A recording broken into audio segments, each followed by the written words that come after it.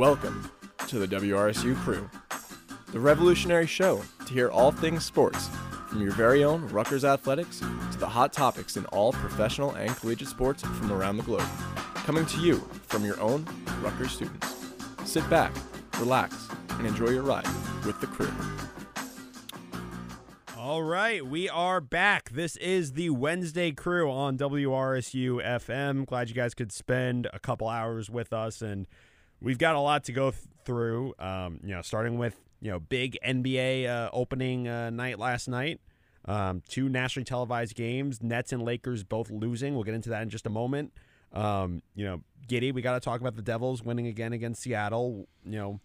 What do we like from what we saw from that game? What is up with Jack Hughes? How does that affect everything? That's obviously a big question. We'll get into all that.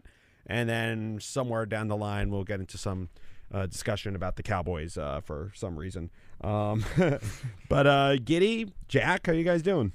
I'm pretty good. I'm happy that sports are now picking up again. I think we kind of hit a little bit of a lull where, there weren't always baseball games on and there was only football on Saturdays and Sundays. So I'm excited now that the NBA is officially in its regular season. We're out of the preseason.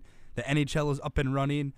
There's a lot to talk about, a lot to watch on TV. A little bit overwhelming, especially with midterms going on now, but happy to be on the crew on this Wednesday evening. I gotta say the same thing, Giddy. It's midterm season is in effect, but all college students, we're getting through it right now, and it's definitely aided by the fact that the NBA is back. Huge NBA fan here.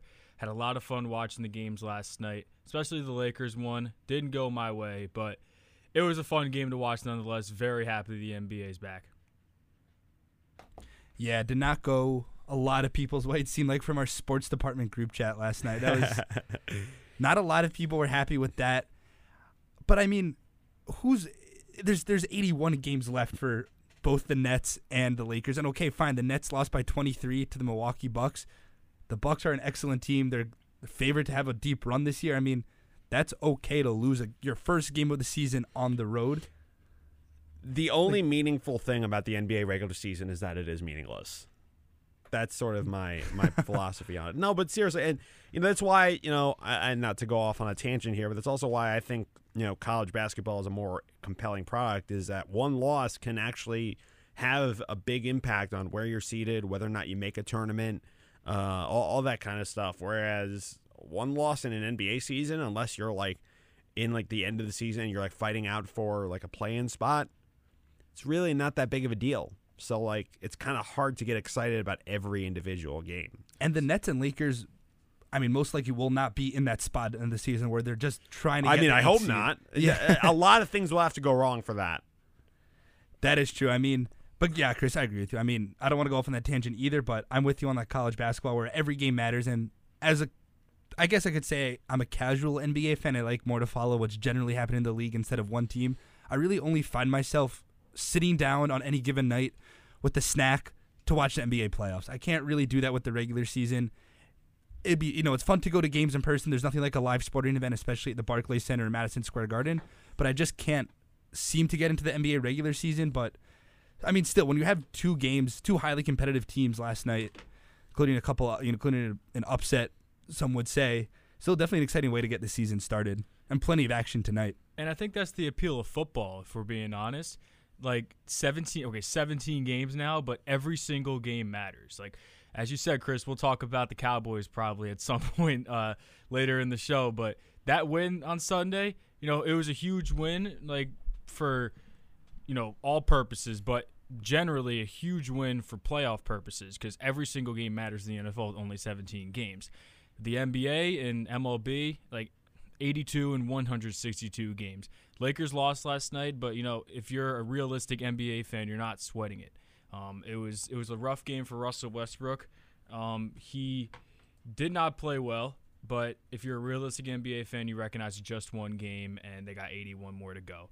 So yeah, I think that's what I got to say with that is that the NFL has that right where you only play 17 games, and the playoffs and playoff implications are in every single game basically. Well, I mean, about last night at the Lakers, sure, Westbrook in 35 minutes only had 8 points, but Anthony Davis pretty much played the entire game and had a double-double as well as 2 assists. So that's a great way to start the season. LeBron also had a double-double, pretty much had the exact same stat line, except LeBron had a couple more assists. That's a way to start the season. I mean, you're not going to – it was Westbrook's first game with the Lakers, first regular season game with the Lakers. Things are going to have to take a little bit of time to mesh together. There's a lot of different personalities on that team, a lot of different styles of play. But at some point, they'll either find a way to make it mesh, or if it doesn't mesh, well, it'll be pretty obvious when it doesn't meshes and people go their separate ways. But if you're going to have, your two of your forwards combined for 67 points and pretty much and play the entire game and, not really take a break and stay on the floor the entire time, I think that's a good start for the Lakers. And, they only lost by 7. Things started to get a little bit crazy in the fourth quarter. The Warriors ran away with it for a little bit. The Lakers almost staged a comeback. They were down by 2, I think, at their closest, and then the Warriors ran away with it again. So it wasn't like the Warriors just went out there and lit up the Lakers and put on the clamps on defense. It was a pretty well-fought game for the majority of the home stretch. Well, here are some things I took away from last night. LeBron and AD looked rejuvenated and they looked healthy. I mean, you alluded to it, Gideon. 34 points for LeBron, 5 threes, 11 rebounds, 5 assists. That's a game that you expect LeBron to have, and it's incredible. He's in year 19. That's another conversation. It's incredible. AD, he looked rejuvenated. That was an AD I hadn't seen in a while. 33 points, 11 rebounds, 2 assists, 2 blocks, 2 of 7 from the free throw line. I don't really know what's going on there with him. But Westbrook, like I said, it was bad. Carmelo Anthony, I had no idea what he was doing at the free throw line that one time. I'm sure you guys saw that highlight where he just pump faked the free throw. That was most important. That was the biggest thing I saw from Carmelo Anthony all night, which says something. Rondo looked pretty good. I love his connection with AD. They get easy buckets together. They got that kind of chemistry that you can't really put a word on it, but it's there. And for the Warriors, Steph Curry, he was 5 for 21 from the field, 2 for 8 from 3, money from the free throw line as usual. Had a triple-double, but all that the shooting woes didn't really matter because he's Steph Curry. Steph Curry could go 0 for 40 in a game, and they're going to play him the same exact way that they would play him if he was 40 for 40 from 3. And that's just the reality with him, and it opens up so much for an offense. And with him moving around without the basketball, it just opens so many things up for the offense. I can't wait till Clay gets back to see how they, play again together. And the last thing I'll say for the Warriors is Jordan Poole looked like a star. Jordan Poole looked like a budding star. He was very good, and he's going to hold serve really well while they're waiting for Clay to get back. And actually, last thing, Nemanja Bjelica, he's bounced around the league for a while, but he came and played in a big way last night, and he was a key reason for how the Warriors pulled that thing out.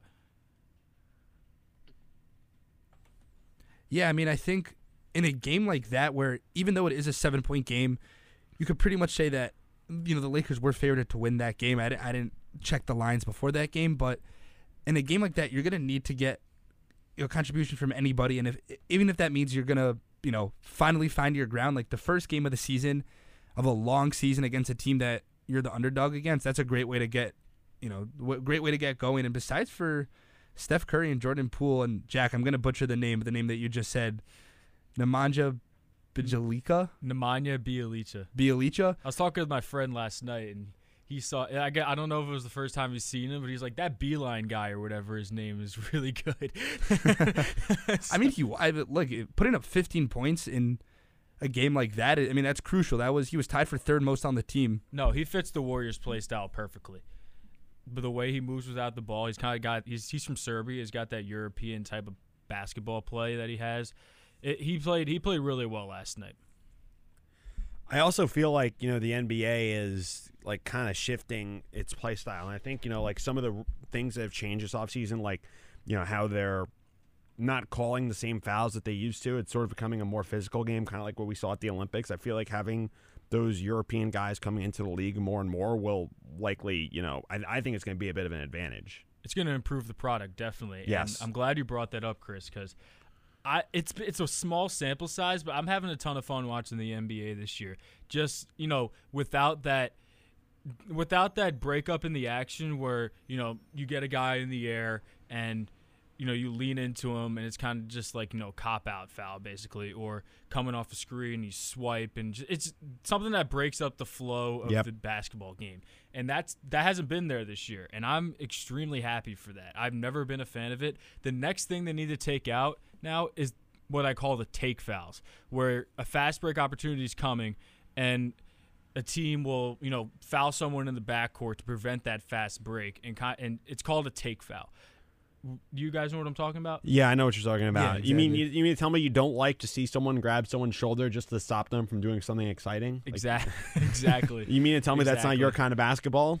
Oh, Exactly. That's the next thing they need to get rid of, though.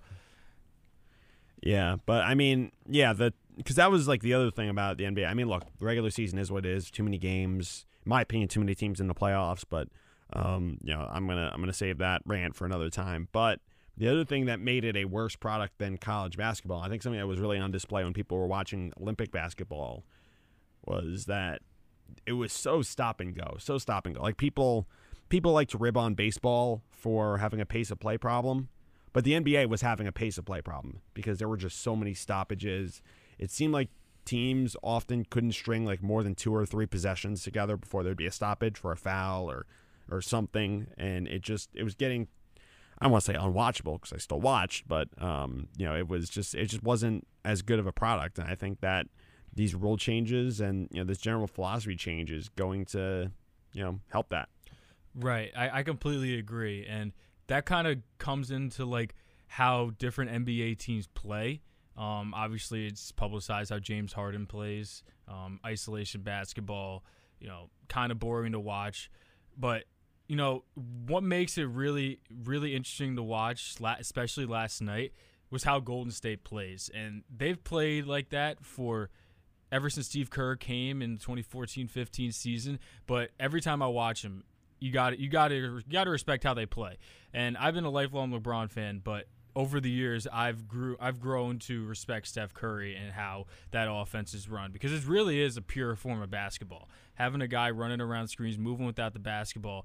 Anyone who doesn't have a 40-inch vertical or is not that athletic, you got to watch Steph Curry play. You'll learn so much about how you can be effective without being the best athlete out there. It's really all about movement without the basketball, taking advantage of screens, and just being smarter than your other guy. That's how Steph Curry gets the majority of his points.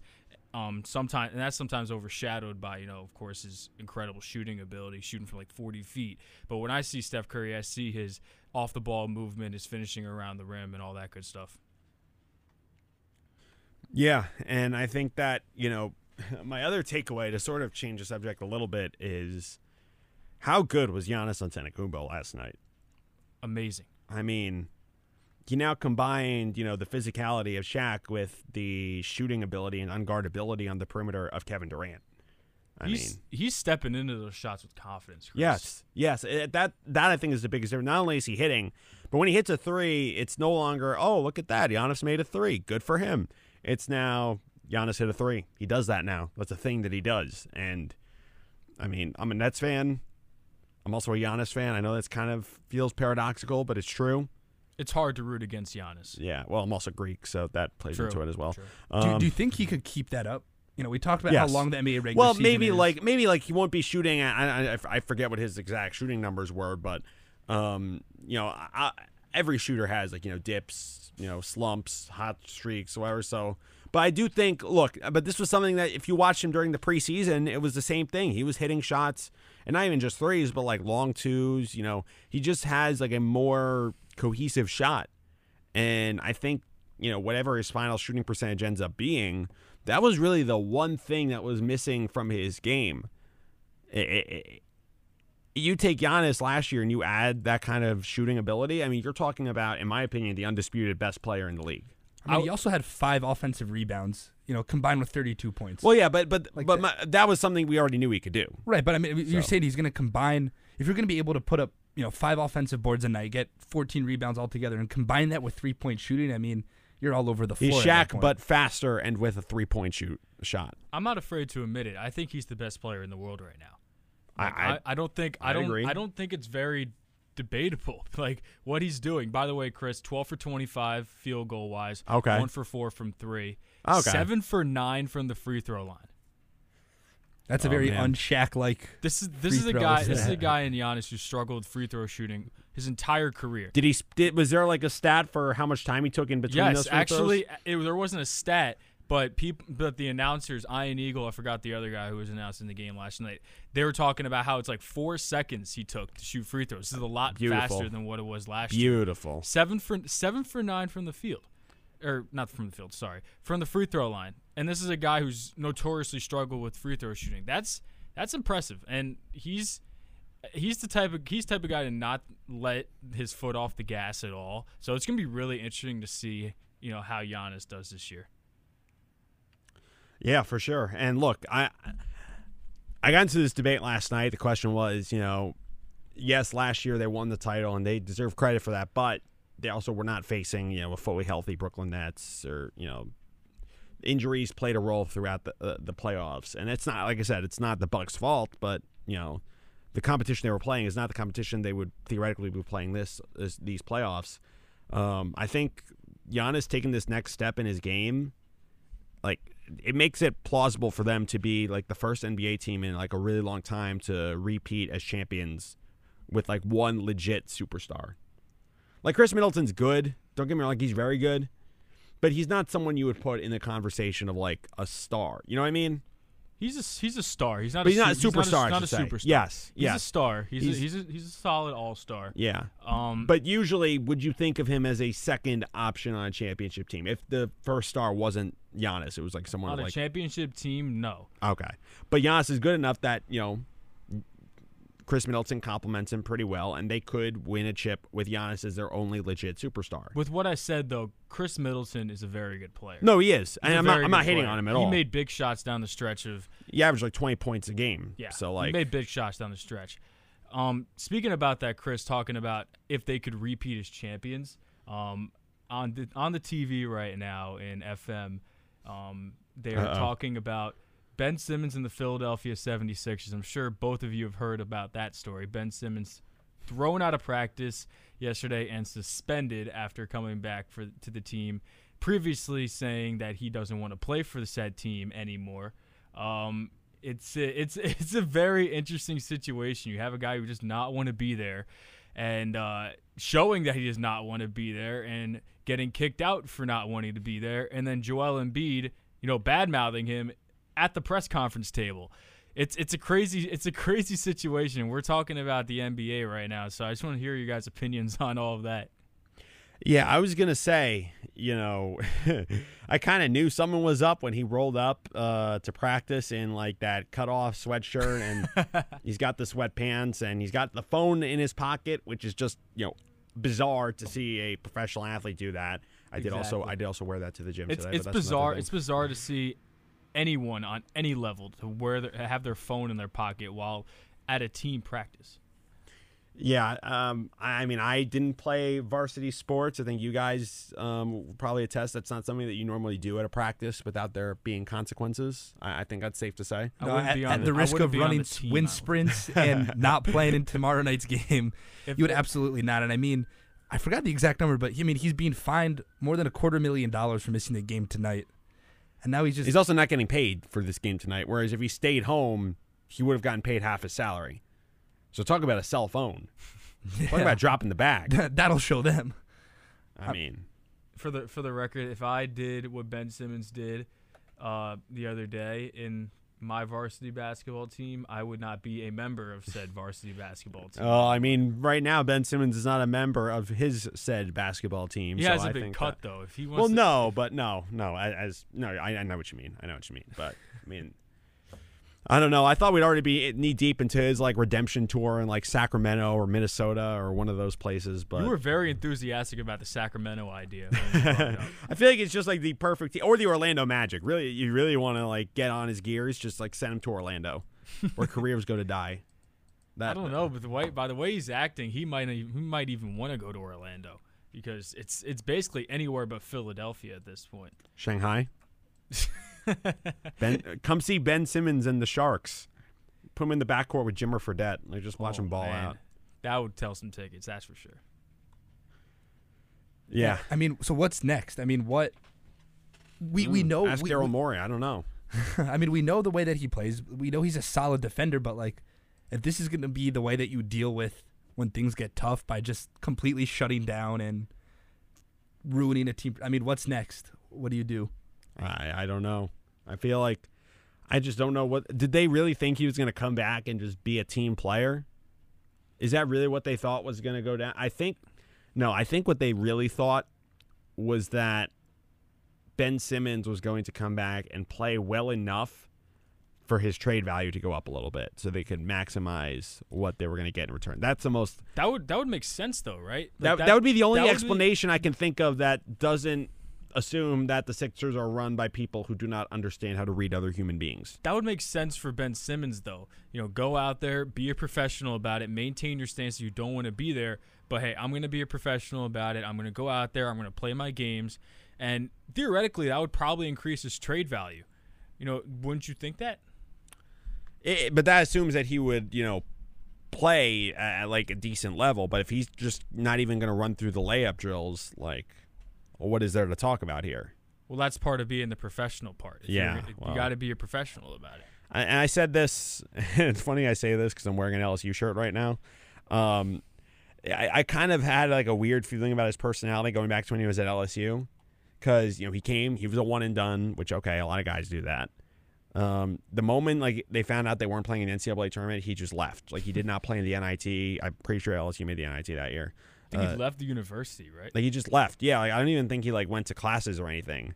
And he basically, I don't know if it was a documentary or an article or whatever, but he basically just ripped like, it's one thing to criticize certain aspects of college basketball. Certainly you could do that, but he just ripped like he's like, oh, college basketball is awful. I hated being there. I'm like, really? Like why go public and say that right after you left your team? Like it's just like put aside, whatever you might feel about wanting to be able to go pro. By the way, if he wanted to go pro, he could have stayed in Australia and gone pro at the NBL for a year and made some money. So, no one forced him to go to college. But it was a little bit less established back in 2016 when he was going through. No, but it was around, and he could have, if his concern was, I can't make any money while I'm waiting to go to the NBA. Well, there's a league in your home country that would do that. That's kind of my issue with that kind of a thinking. But I just from that moment on, I kind of like had a weird feeling about Ben Simmons. Like I kind of was like, I kind of don't like this guy's energy. And a couple of years later, I've been vindicated. So, there it is. Yeah, he's always had that weird sort of how should I put it? Weird sort of personality where he kind of feels too cool for school sometimes. I don't know. I don't know. No, I think that's a good way of describing it, honestly. I don't know Ben Simmons personally, but that's just kind of what he gives off. I also am not an NBA player. Shocker. Didn't know if you guys knew that. But don't sell yourself short. Yeah, but if I was in that situation, I would try to take the professional route. I feel like most people would. I feel like what he's doing is like uniquely bad. I don't know. That's just me. Hey, but I mean, if he's going to have these attitude problems, what a great city to have them in Philadelphia. That's right. We should have had our one of our contributors, Sean Ack.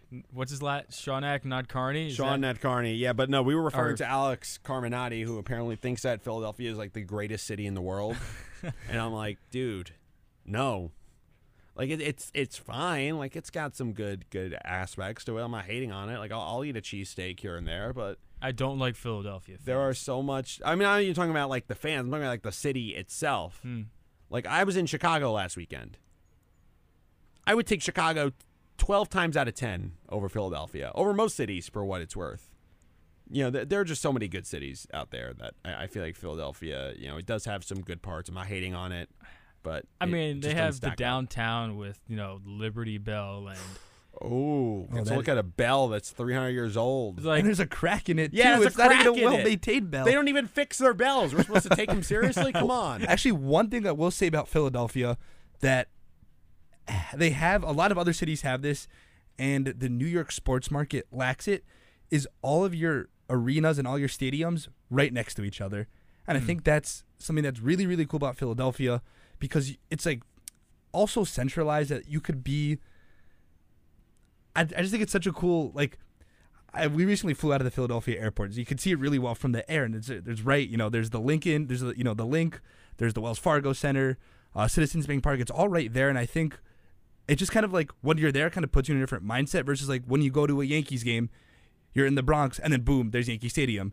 You go to a Mets game, there's LaGuardia Airport, and then there's Citi Field, or you go to a Devils game and you're in Newark, there's a bunch of parking lots, some bars, and then there's the Prudential Center. I just think when you have a whole area of your city dedicated to sports, I think it kind of builds more excitement around it. Because if you could go to a 76ers game in the dead of winter and then walk past the Lincoln Financial Field and think about, who's going to be your quarterback next year.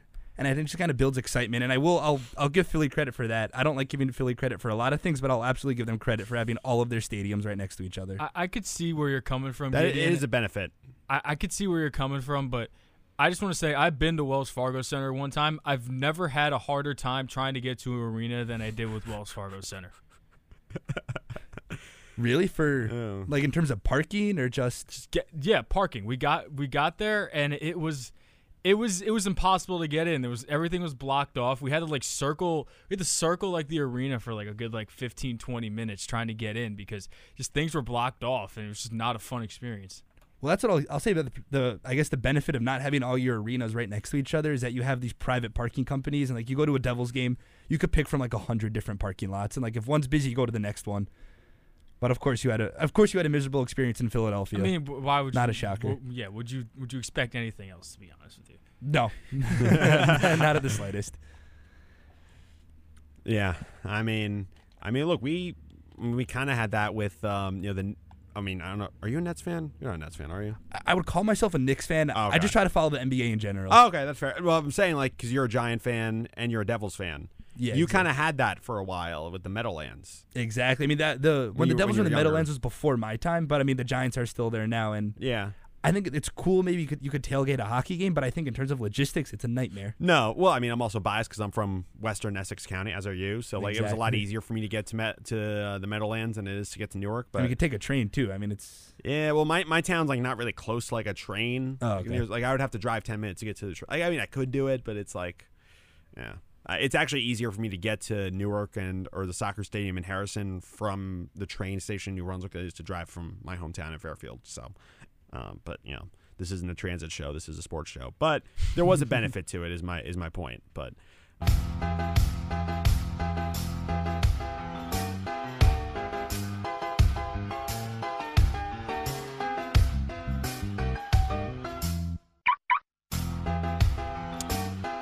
all right.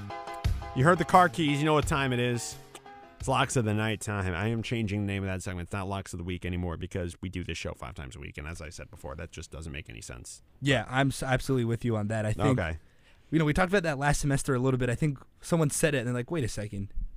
We do this. There's going to be completely different Locks of the Week tomorrow night. That makes no sense. Yeah. Just like gambling. Yeah, no I was sense. telling you off air, I went 0 for 2. I have the specific bets here. So my main bet, I had $15 on my bet slip left over from some other bets. I had a 2-team parlay in hockey to start the night. It was the Avalanche money line against the Capitals and Canucks against the Sabres. I had that Avalanche money line too. Oh, you did? Yeah, so you know my pain. But both teams lost. So then I said, all right, well, it was when the Avs were down 5-2. I was like, all right, that's not going to hit. Let me try to make a few bucks on the Nets. They were down by 6 at the half. And the money line live bet was plus 190. So I'm like, all right, that's pretty good value. That also did not hit. I have not actually won a bet in, oh my God. Oh, I don't even want to say when. It's been a very long time. But regardless, the segment's about all of us. So anyone have a lock they want to share with us? Yeah, I'm going to say my lock. Before I get into my lock, I'm going to tell you what my lock is not. It is not European basketball. I am never live betting European basketball for as long as I live. Wait. You bet European basketball. I don't hate it. I'm curious. I want to learn more. My professor was late to class. I opened up my laptop to get my notes out. Oh, boy. Said, a couple games in Russia. Why not? There's some FIBA tournament going on. Russia? You should be rolling with Olympiacos money line. What are you doing here, Giddy? There were not. I couldn't find the Greek league. There's so many. There's so much out there, Chris. Chris. You didn't try to look. No, I'm kidding. If you have advice for European basketball, I'd love to hear it. I opened up my laptop. I was like, hey, why not? There's some pretty good odds on this team. What's really interesting to me is that there's some teams in European basketball that are just so bad. They're not terrible. I mean, they're 0-4 in the season, a tough start, and they'll be up 10 points at halftime. So, but the money line will still be plus 350, plus 200, So it's like, how could you not take that? A team that has the lead at halftime, you got to take them at plus a couple hundred. You should bet on that European team that LaMelo and LiAngelo Ball played for. See, that could be fun. Prenai of the Lithuanian Basketball League. That was the most ridiculous things ever when they played in Lithuania. I mean, just the concept is absurd. It's like, I feel like you can make like a comedy with, like, I don't know, some B-list actors on that premise, and it would be pretty funny. But that's just like Adam Sandler's like an agent getting guys deals in Lithuania or something like that. I don't know. I'll think of something. But Adam Sandler would be that's like the perfect, like, he would, the perfect Uncut Gems role. Either him or like it's like one of those guys, like either him or Kevin James, like basically anyone that was in Grown Ups would probably fit that role in one way or another. Hey, Chris Rock playing Lithuanian basketball sounds great to me. But in terms of my lock, I didn't want to take the Red Sox money line before the game. I figured I would live bet them at some point during the game. So right now, bottom of the fifth, Houston Astros up 1-0, 0 outs, man on second, and I think a man is about to advance to first on a hit by pitch. We'll see when that updates. And yep, it's now 0 outs, men on first and second. Hunter Renfroe up to bat for the Boston Red Sox. And as much as I don't like putting money on teams that are rivals of my team, I just think the value is there. The line is updating. Right before the hit by pitch, it was minus 105. We'll see what happens now. But besides that, I mean, there's a Brazilian basketball game right now. Sao Paulo against Franca, 55-55. I do not trust Franca's rebounding in that one. Now, I know that's not the same. Historically a bad rebounding team. They're just soft. They just don't have that mentality that you need to win in Brazil. Chris, I'm sorry. You were saying, Jack, I really I know that's not the Hunter Renfroe that I know who plays wide receiver for the Raiders and is a Clemson football legend. Nah, that's not him, right? He didn't have a change of careers overnight. No, and the Christian Vasquez in the bullpen is not the Christian Vasquez that is on crew every so often. Okay. That's unfortunate. I would have asked Christian about that. But I mean, I like the Red Sox now. Would have been a little bit better to bet on them before they get men on first and second. And now the money line is minus 135. I'm literally, as we speak, I'm going to put some money on that. But I think the Red Sox are going to win this game. I don't really want to bet on that series. I think that series is pretty back and forth. We saw the Houston Astros kind of blew the Red Sox out of the water last night at a 7-run ninth inning. So I'm not going to say anything about the series, but I think Red Sox could pull this one out. And then my official lock, my pregame lock, is I think the Bulls at -5 are going to beat that. I think the Bulls against the Pistons. I don't like where the Pistons are right now. I think the Bulls did a lot over the offseason. And I'm going to put some money on the Bulls tonight. Oh, I was going to say that actually kind of segues into my lock, which is a 2-team parlay. Bulls money line is one of them. Then the other one is Knicks money line at home against the Celtics at the Garden. I think those are both going to hit. And if you mix them both, you get plus 157 value. So pretty good. I don't know what to think about Julius Randle, to be honest with you. Okay. Like, he had a really good last year, obviously most improved player, all that. I want to see how he plays, because last year was his quote unquote breakout year. I want to see if he keeps that play up this year, and with his play is going to be the Knicks' success, basically. Yeah, that's fair. But I mean, I don't know. I kind of just like that team in general. They're young. They're talented. It's definitely going to be a fun team to watch. They're like a superstar away from like contending in the East. That's kind of my take on that. So I'll pick that up right now for my lock of the week, and it is always around the NFL for me because that is the most educated I'm at in the betting sphere. But tomorrow night, Denver Broncos and the Cleveland Browns play each other, and Cleveland is favored by 3 points, -3. And I almost like the Denver Broncos to go out and win that game tomorrow night because the Cleveland Browns are kind of, sort of, definitely really injured right now. They're without both of their running backs. If both their running backs are healthy, they got the best running back tandem in the league in Nick Chubb and Kareem Hunt. Both of them are going to be out. Their quarterback is out. I'm just looking at their injury report right now. David Njoku is questionable. Myles Garrett is on the injury list. Odell Beckham Jr. is questionable.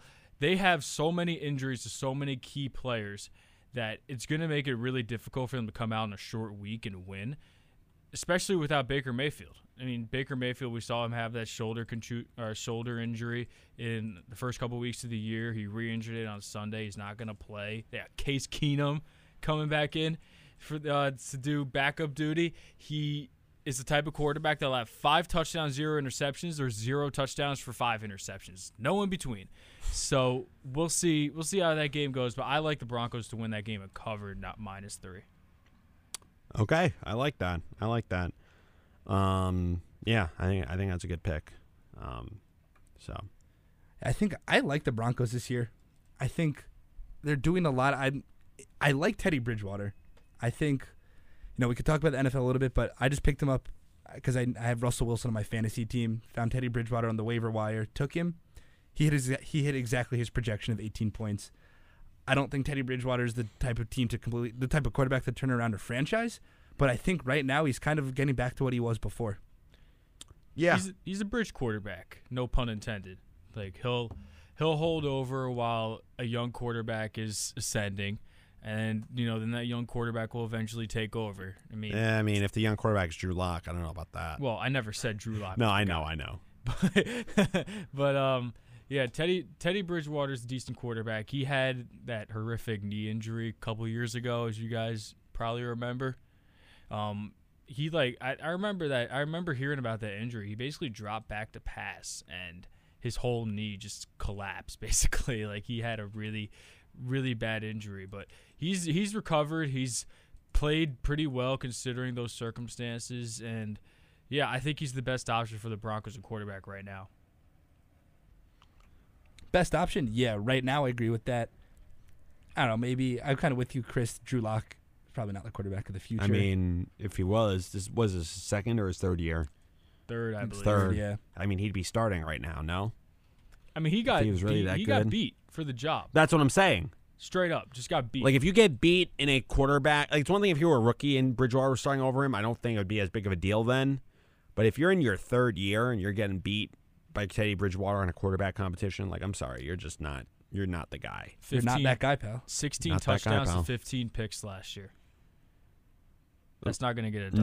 No. That might be 15 picks might be acceptable in Madden, but it's not acceptable. It'd be fine if he was throwing like 30 touchdowns, but he's not. Right. So, yeah, that's kind of how I feel about that. But yeah, no, I do like that pick though. So.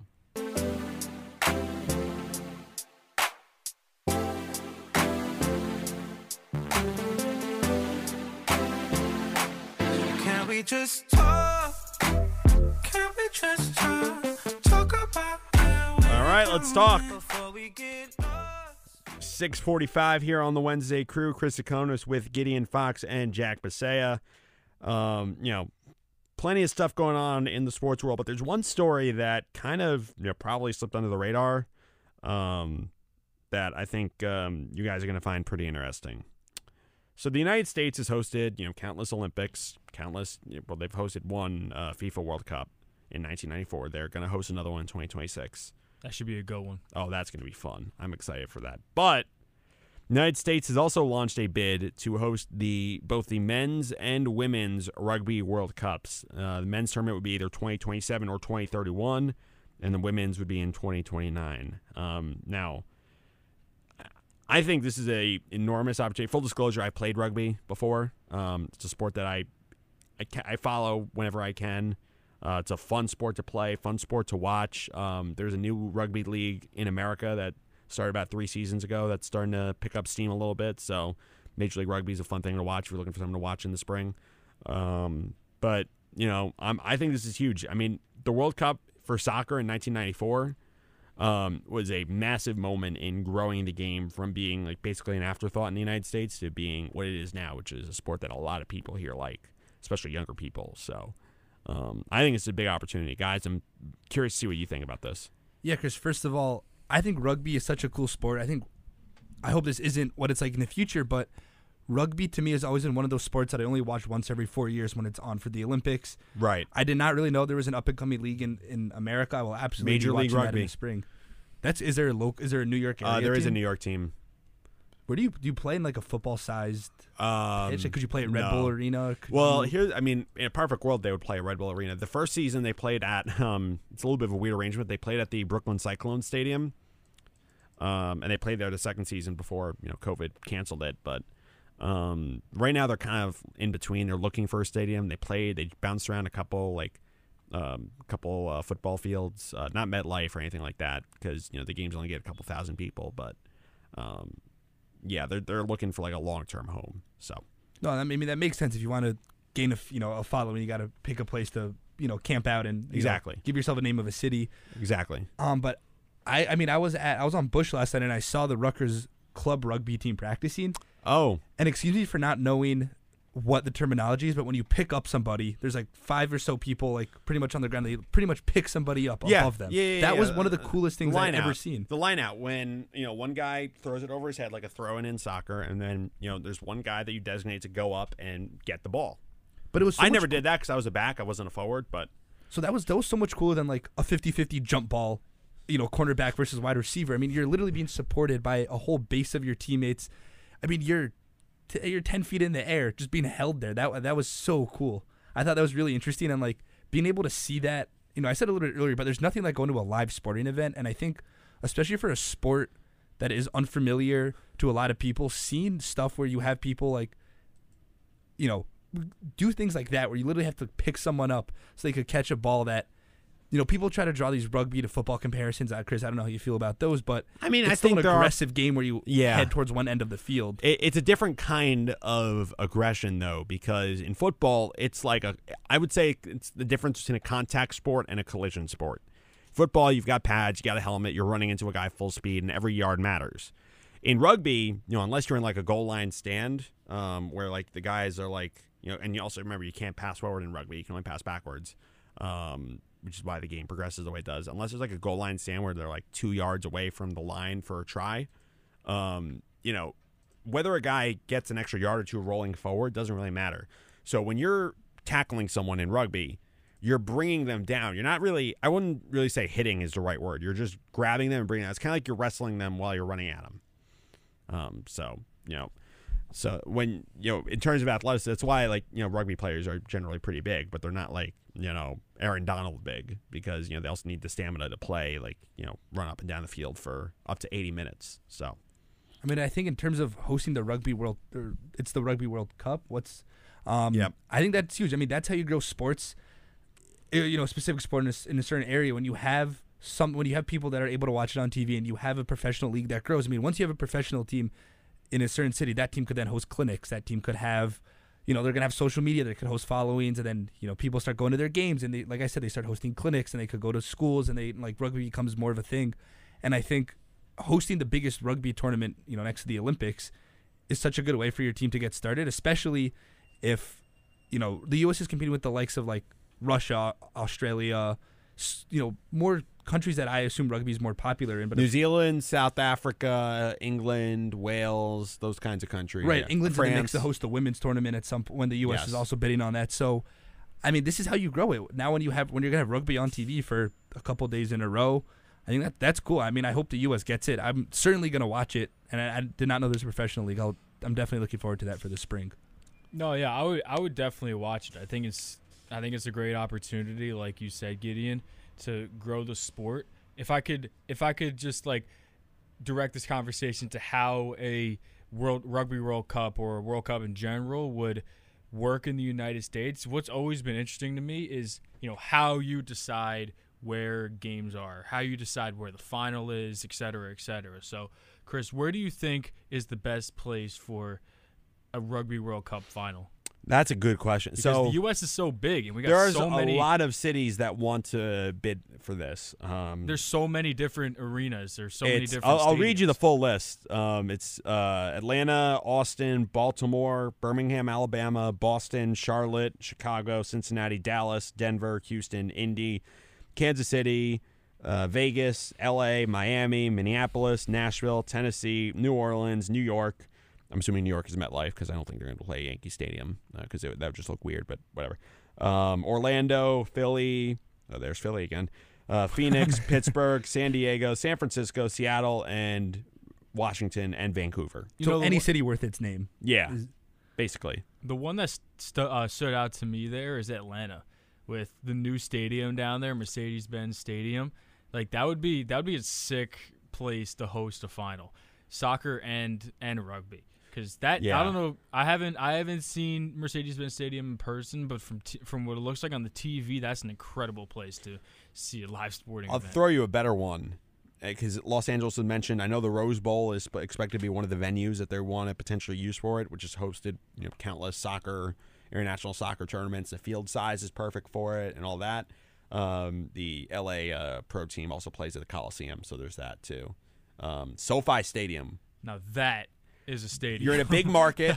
You're in a big market in LA. The time zones work well because two of the a big market for it is Australia, so like they're taking that into consideration as well. Right. I mean, not that it matters for a mostly indoor stadium, but the weather's perfect. LA is like built to host big events.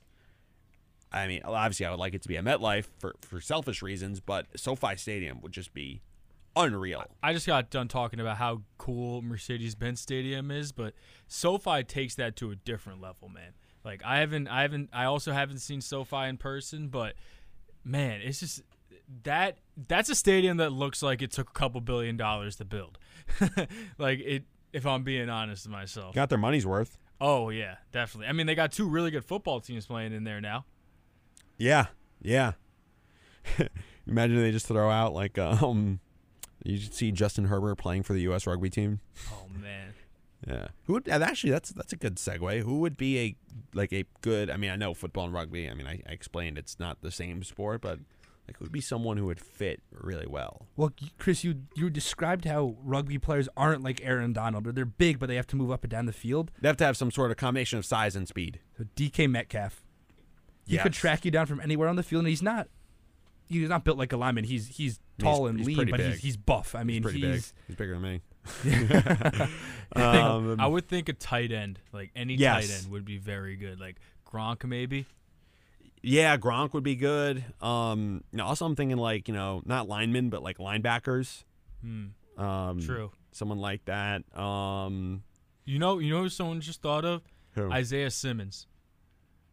You ever seen Isaiah Simmons? He's about like 6'4", like 230, I believe, but he Yeah. plays literally every position on the defense. That's perfect. That was his trademark coming out of the draft when he is on the Cardinals. Because there are two position groups. I have 6 minutes, so I can kind of get into this a little bit. There are backs and forwards. Forwards are like the bigger guys. They're the ones that go up in the lineouts. They're the ones that lock together for like the scrums when they're battling for a ball off a reset. You know what I'm talking about, where they like combine like 8 or 9 of them together, or really it's like 7. yeah, and you like kind of bend down like an offensive and defensive line. Yeah, and you're like all connected to each other. So basically, that's like the bigger ones. So that's where like you put like your linebackers and stuff, and then the backs, which is where I played, maybe like some 5'7", are more of like the skill players, more like the speed guys. The guys that are they have a lower center of gravity, more elusive. I think you'd probably want to put like a running back out there. Running back, maybe a wide receiver on the wings. Maybe if you convert a corner or a safety, they could probably play that pretty well. So, Well, what kind of running back do you want? Like a Derrick Henry kind of running back? I mean, Or- Derrick Henry would be ideal. I mean, he's ideal for a lot of It situations. doesn't have to be. Also, what's crazy is he's not like the biggest in terms of like weight running back in the NFL. I mean, Eddie Lacy's retired, so I have no No, idea. no, who no, that no, could be. no. AJ Dillon. Really? He's either 250 or 255. I'm gonna look it up right now. He is bigger than Derrick Henry. Yeah, I'm looking So- at that right now. AJ Dillon weighs in stands in at 6 feet, weighs 247 pounds. Oh, they are the same, but he's shorter, so he's technically bigger. Like if you adjust for that, because he was Right. 250 when he was at Boston College. Okay, I have the heaviest running backs in history. Oh, okay, I want to hear this. Jerome Bettis, 5'11", 252. That's ridiculous. That's a bowling ball if I've ever seen. That is wow. I didn't even know that. Jamal Lewis, 5'11", 240. Any other names that I could? C.J. Anderson, there's a name, 5'8", 225. That's like slightly taller than me by like an inch, Yeah. and 225. That's ridiculous. Eddie Lacy, 5'11", 250. Yeah. This article's a little. This article's worded weird. It's like there's a section for the hefty chunker running backs, and then there's absolute units, big but not great, and then there's oh Lord, here he coming. Someone had way too much time on their under hands. 100 And it's like, attempts. The Yeah, mega like chonkers. there's a different. big chonkers. That's no way to talk about a human being, but seriously though, like but there is a difference between like someone being built like DK Metcalf or Derrick Henry, or someone being built like Kelvin Benjamin. Like I think there's a difference, and I think that was what the writer in their inelegant way was trying to get across there. But, Yeah, of course. And if you know how to use your size for different strengths, you could be more agile, or maybe you're able to have some more yards after contact. That's just if you know how to use your body in a way that it's going to benefit your skill set. yeah. But just going back to rugby for a sec before we send it to our break, I got a legal ID in. Chris, how far would you be willing to travel to go to a Rugby World Cup game? Ooh, good question. I mean, that's dependent on my budget. Keep in mind, the average annual salary for a journalism major 6 years removed from graduation is about, I don't know, $15 a month On a good day. Yeah, yeah. Assuming I have the resources, I would want to also just to get the stadium off my checklist, and neither of my teams really play at there like on a regular basis. I would say SoFi Stadium for a game, but I'm more likely to check out something closer to me, like MetLife or like DC, or well, maybe not DC because FedEx Field is a dump, but like I would drive up to Boston. I would drive up to, I think Buffalo was on that list. I would do that. Buffalo's a great city. I mean, I think Is it really? I'd actually highly recommend. Oh, really? 'Cause when I Buffalo's drove a through good it, it didn't city? seem impressive. It's not a city where you go to spend 2 weeks in, but it's a city that Okay, then. I've That's heard a the ringing opposite about endorsement. Buffalo, to be honest with you. Now, if anyone who's listening to the show lives in Buffalo, I don't think so. that'd be impressive. First of all, It would, but I don't want to judge from afar, but that's what I heard. I heard Buffalo's not a very pleasant city. but Chris, I kind of like how you had the balance of practicality versus the how iconic a stadium is. Like SoFi Yeah. Stadium is not easy to get to. That's a flight. You're not unless you want to make a Right. crazy road trip. I'm saying out if of it. I'm going to put in the resources to travel, that's where I would want to go. So I could absolutely respect also, that. but could you imagine, like, say the United States is like better at rugby in 2027 than they are now? Because right now they like make it, but they don't really do much in the World Cup. That's a good question, Chris. So first of all, how good is the U.S. at rugby, and who's the cream of the crop? We are currently 17th in the world. They've kind of gone up and down a little bit, but they've never like challenged for a World Cup title. So I'll just say that right now. The cream of the crop would be New Zealand, South Africa, England, Ireland, Scotland, France, Wales. There's a lot of United Kingdom in there. Australia, yeah. Well, I mean, they invented the game. France is good too. Argentina and Japan are like the two like newcomers to like the top of it. So yeah, there are some good countries, but 6 years or potentially 6 + 4, 10 years from now. You see, I did the math in my head there. That's a long time from now. I think that they could be better by then compared to now because like they just got a professional league going. Guys who normally would play at college and then just get a real job are potentially playing pro rugby. I think that's gonna change things a bit. So I think it'll be fun. I think even if they don't make too deep of a run, I think it's gonna expose a lot of people to the sport that otherwise wouldn't pay attention to it.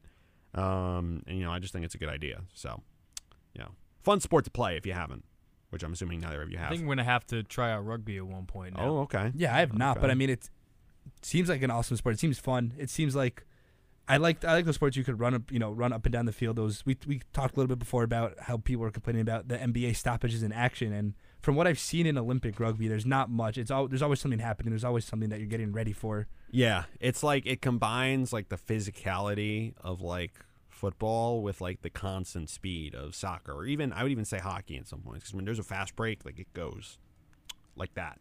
So that's kind of how I would describe it. But yeah, it's a fun time. Maybe we get maybe instead of the basketball game, we do an RSU Targum rugby game. Ooh. I think my value goes significantly down. I wouldn't say that. I mean, I wasn't exactly good. I just liked playing. Hey, but as long as you show up without your phone in your pocket and you're ready to play. What more could we ask I was gonna for? say I wore that to the gym today, and like my phone fell out of my pocket, and then on the last rep, like my foot slipped, and I almost like messed up my back. But other than that, I can't even work out with my phone in my pocket, let alone play a game of basketball. It depends on what I'm doing.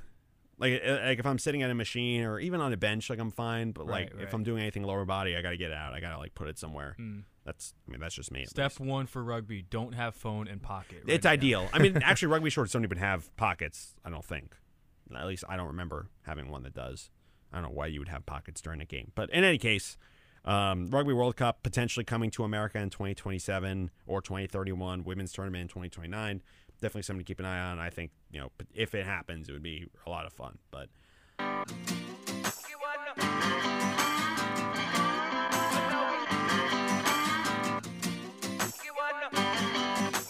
I was walking down the street when out the corner of my eye I saw a pretty little thing approaching Hour me. 2 of the Wednesday Crew here on WRSU. If you're just joining us after, I don't know, say picking up some slides from the yard from Rutgers basketball, welcome. We're on till 8. I'm here with Gideon Fox and Jack Bisaha. I forgot about that. Wait, no, that's tomorrow, right? The No. Steve Peichel thing? Nope. No, that's today. That's right now. It was literally during the show. That's too bad. Yeah. But Very nice guy, by the way, Steve Peichel. He's I the got man. the privilege to talk to a lot of the guys on Friday. did you get a chance to talk to Pike? I got a chance to ask the question. I was the most nervous I've been in about a You couple shouldn't years. be. He's like the most laid back coach to interview. He's a nice guy. It was just the fact that I'm asking a question. No, for I the know. very What first did time. you ask him out of curiosity? So on Rutgers basketball's Instagram where they have a lot of they call it hashtag Our Team Tuesdays.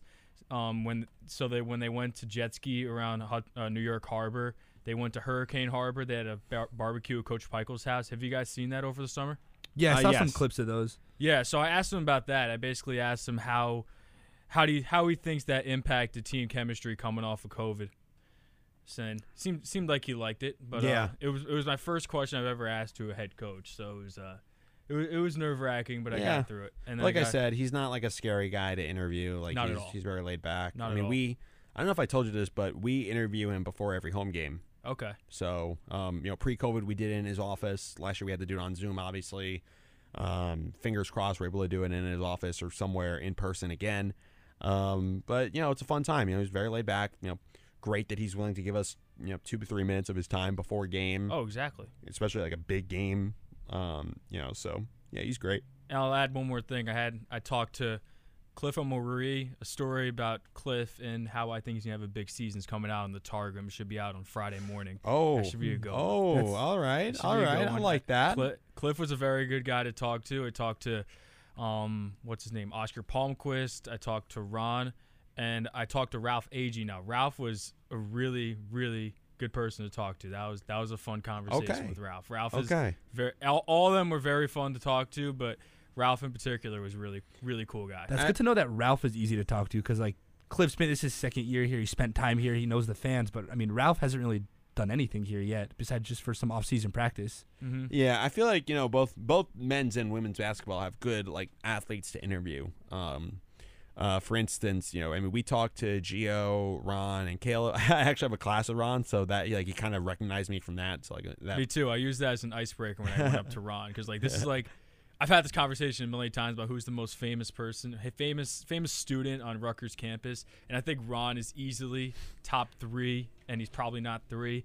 So it was, as an icebreaker, I went up to him like, "Hey, I'm in your media ethics and law class. I don't know if you know that." So cool. it's a good icebreaker. Yeah, I was gonna say the first day of class that I had of that class, one of the questions the professor asked me was who my favorite Rutgers basketball player was. I remember Yeah. I don't know if I mentioned that on air, but yeah. Yeah, Jack, Ron never sits near us in class, though. We always get in. We go to the right side of class. Right. He's always on the other side. But, I mean, all those guys are nice. I mean, I've talked to Cliff before, and they're all sweet guys. But they're all laid appreciate back. the coverage. They're all But they're all happy laid to- back. Yeah, Exactly. I mean, I talked to I think each interview I did was like 7 minutes long with Caleb, Ron, and Gio, and they're all terrific guys. Not just in terms of being good to interview, but they're just like you can sense they're genuinely good people. And I think that's Right. something that we're very fortunate about. And for what it's worth, women's basketball, and there's a lot of things that we're not going to find out until we see them play, just because they have was it 8 new players, 6 transfers, something to that effect. And then they had pretty much the same numbers of that the year before. I mean, this team is completely different from the team of pre-COVID. But last year they at least had like some anchor pieces that were there the year before, right? Like Arella, Takia, yes, Mile Giles. Exactly. Now it feels like the whole core has been changed, and so they sent out Leisha Petrie and Osh Brown, and both of them talked to Jake Schmid while I was talking to Coach Tim Eatman. All terrific interviews. So we're just really lucky to have approachable athletes here at Rutgers. That was interesting, Chris, about the Rutgers women's basketball team during the summer, about how many people left the program. Do you know exactly why? Well, I mean, most of them graduated. A couple of them entered the portal. I know that Diamond Johnson, their 5-star prospect that they got last year, she transferred. I think she has NC State now. Yeah, I found that very surprising. I didn't know if you knew something that I didn't. No, I mean, there's really nothing to know that like isn't already public knowledge. But yeah, I mean, it's definitely a setback. I mean, Diamond Johnson was the centerpiece of that recruiting class, and for what it's worth, the year before, Giddy, Maury Davenport as well. So that's definitely not something you want. But this staff has shown that they're not afraid to hit the transfer portal to get, in the case of Brown and Petrie in particular, 2 players who have set records at their old schools in terms of scoring, rebounding, you name it. So to see them be able to potentially lead a Big Ten team that's finished top 3 in the Big Ten 2 of the last 3 years, I think that's pretty good. So. And they're working under a very, very experienced coaching staff. Yes, and that's not just Steve Stringer. That's Tim Eatman's been around the program for a long time. Nadine Damone, Michelle Edwards, all of them. I mean, that staff has just been, the job that they've done is terrific. So absolutely. And you mentioned C. Vivian Stringer in interviews.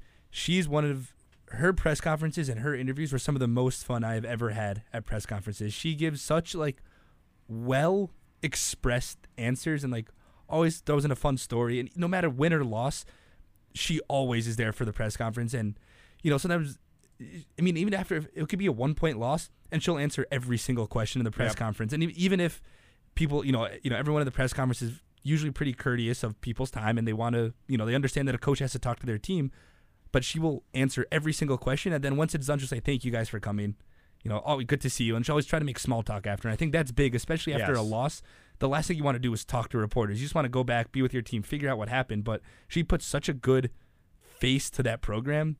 And is always, that was the first press conference I'd ever been to, and that was the first real, the biggest sport I'd ever covered when I started as a freshman. And she recognized me by my second or third game there. She asked me how I was doing, and I think having those kinds of people build the culture around your school and around your program, I think says a lot. Yeah, well, I mean, you can't argue with what she's accomplished, not just at Rutgers, but just in general. So, on that note, though, that kind of leads into something that I think maybe we haven't talked about, but we should. So the Chicago Sky won the WNBA Finals on Sunday. Kalia Copper was won the Finals MVP award. Just a key part of what that Sky team does. But the Phoenix Mercury did not hold availability after they lost that game, which I've never heard of a pro team doing that after a championship game.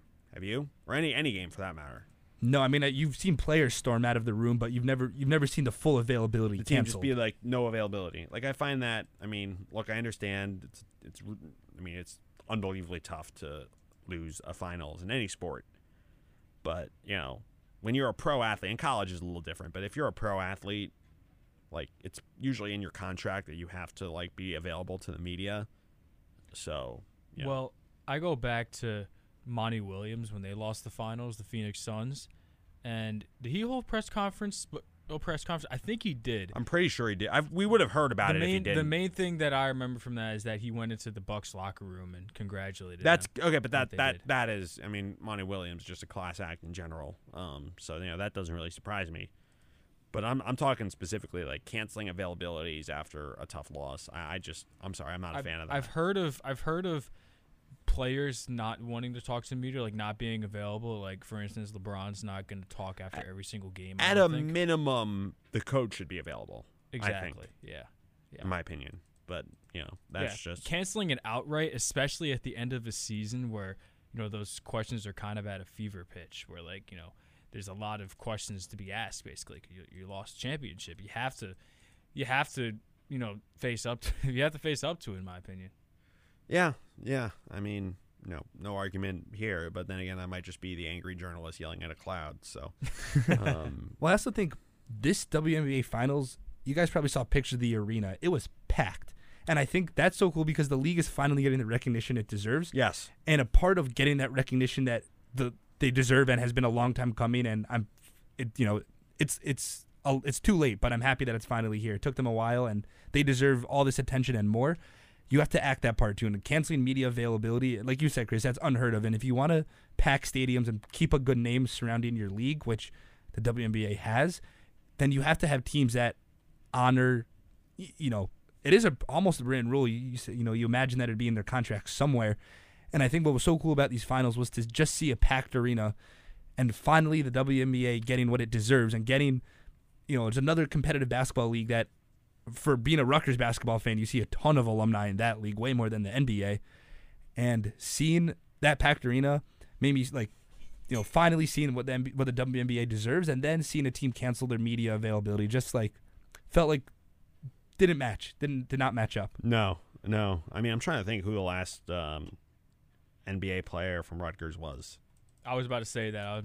I was going to say I could say with full confidence that there's no Rutgers. There's no alum current in the one, NBA, at least right now. I'm looking at right now at the WNBA players in the NBA from Rutgers. Now, this is an article that's a little bit outdated. It's from 2018. Oh, wait, no. It's Scarlet Knights in the NBA 2020. Okay, so Arella Garantes is in there, but she's not on the article. So Kalia Copper, Betnijah Laney, Erica Wheeler, Essence Carson just got inducted to the Rutgers Hall of Fame. Congrats to her. Epiphany Prince, Kia Vaughn.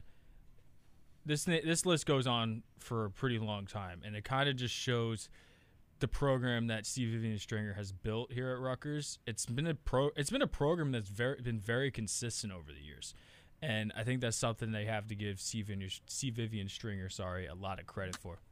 All right. Now, when we answer this question, are we including players that started their career at Rutgers but did not finish there? Do we count that as like a Rutgers player? I'll leave it up to you, Chris. Yeah, that's tough because it depends where the majority of your time was spent. I mean, if you went somewhere like if Miles Johnson makes the NBA, I would still consider him a Rutgers. Oh yeah, you're right. You're right, Gideon. I agree with that. But I mean, if you rode the bench for your first season at Rutgers, played limited minutes your second year, then went somewhere else, then no, I don't consider that. Most recent in terms of most recent to graduate from Rutgers, it's Quincy Doobie. He was a first round draft pick by the Kings. He only had like a 4 or so year career. That's probably why his career didn't pan out. Ouch. Well, the year they drafted him was the last summer after they last made the playoffs. So, 2006. It's another conversation. How long has been since the Kings made the playoffs, man? In terms of most recent to play in the NBA, it's Dante Jones. Right. Dante Jones played his first 2 years at Rutgers, which actually coincides with when Pav was sports director, but that's another argument. And then he transferred to Duke, and we all know him as a Duke player, but that's sort of my number one thing I remember for Dante Jones. He was on the 2016 Cavs when they won the title. He didn't play. He had one moment in Game 6 of that series. LeBron hit him for and one. It was like, it was a cool moment for a guy who doesn't really play a lot. Right. But that's what I remember him for. He was on that team. Did not know he was a Rutgers alum though. Well, he's not an alum because he transferred after 2 years, but he was with the program for 2 years, so that counts for something. Yeah, I'll take it. This is a conversation that we can't be picky in. No.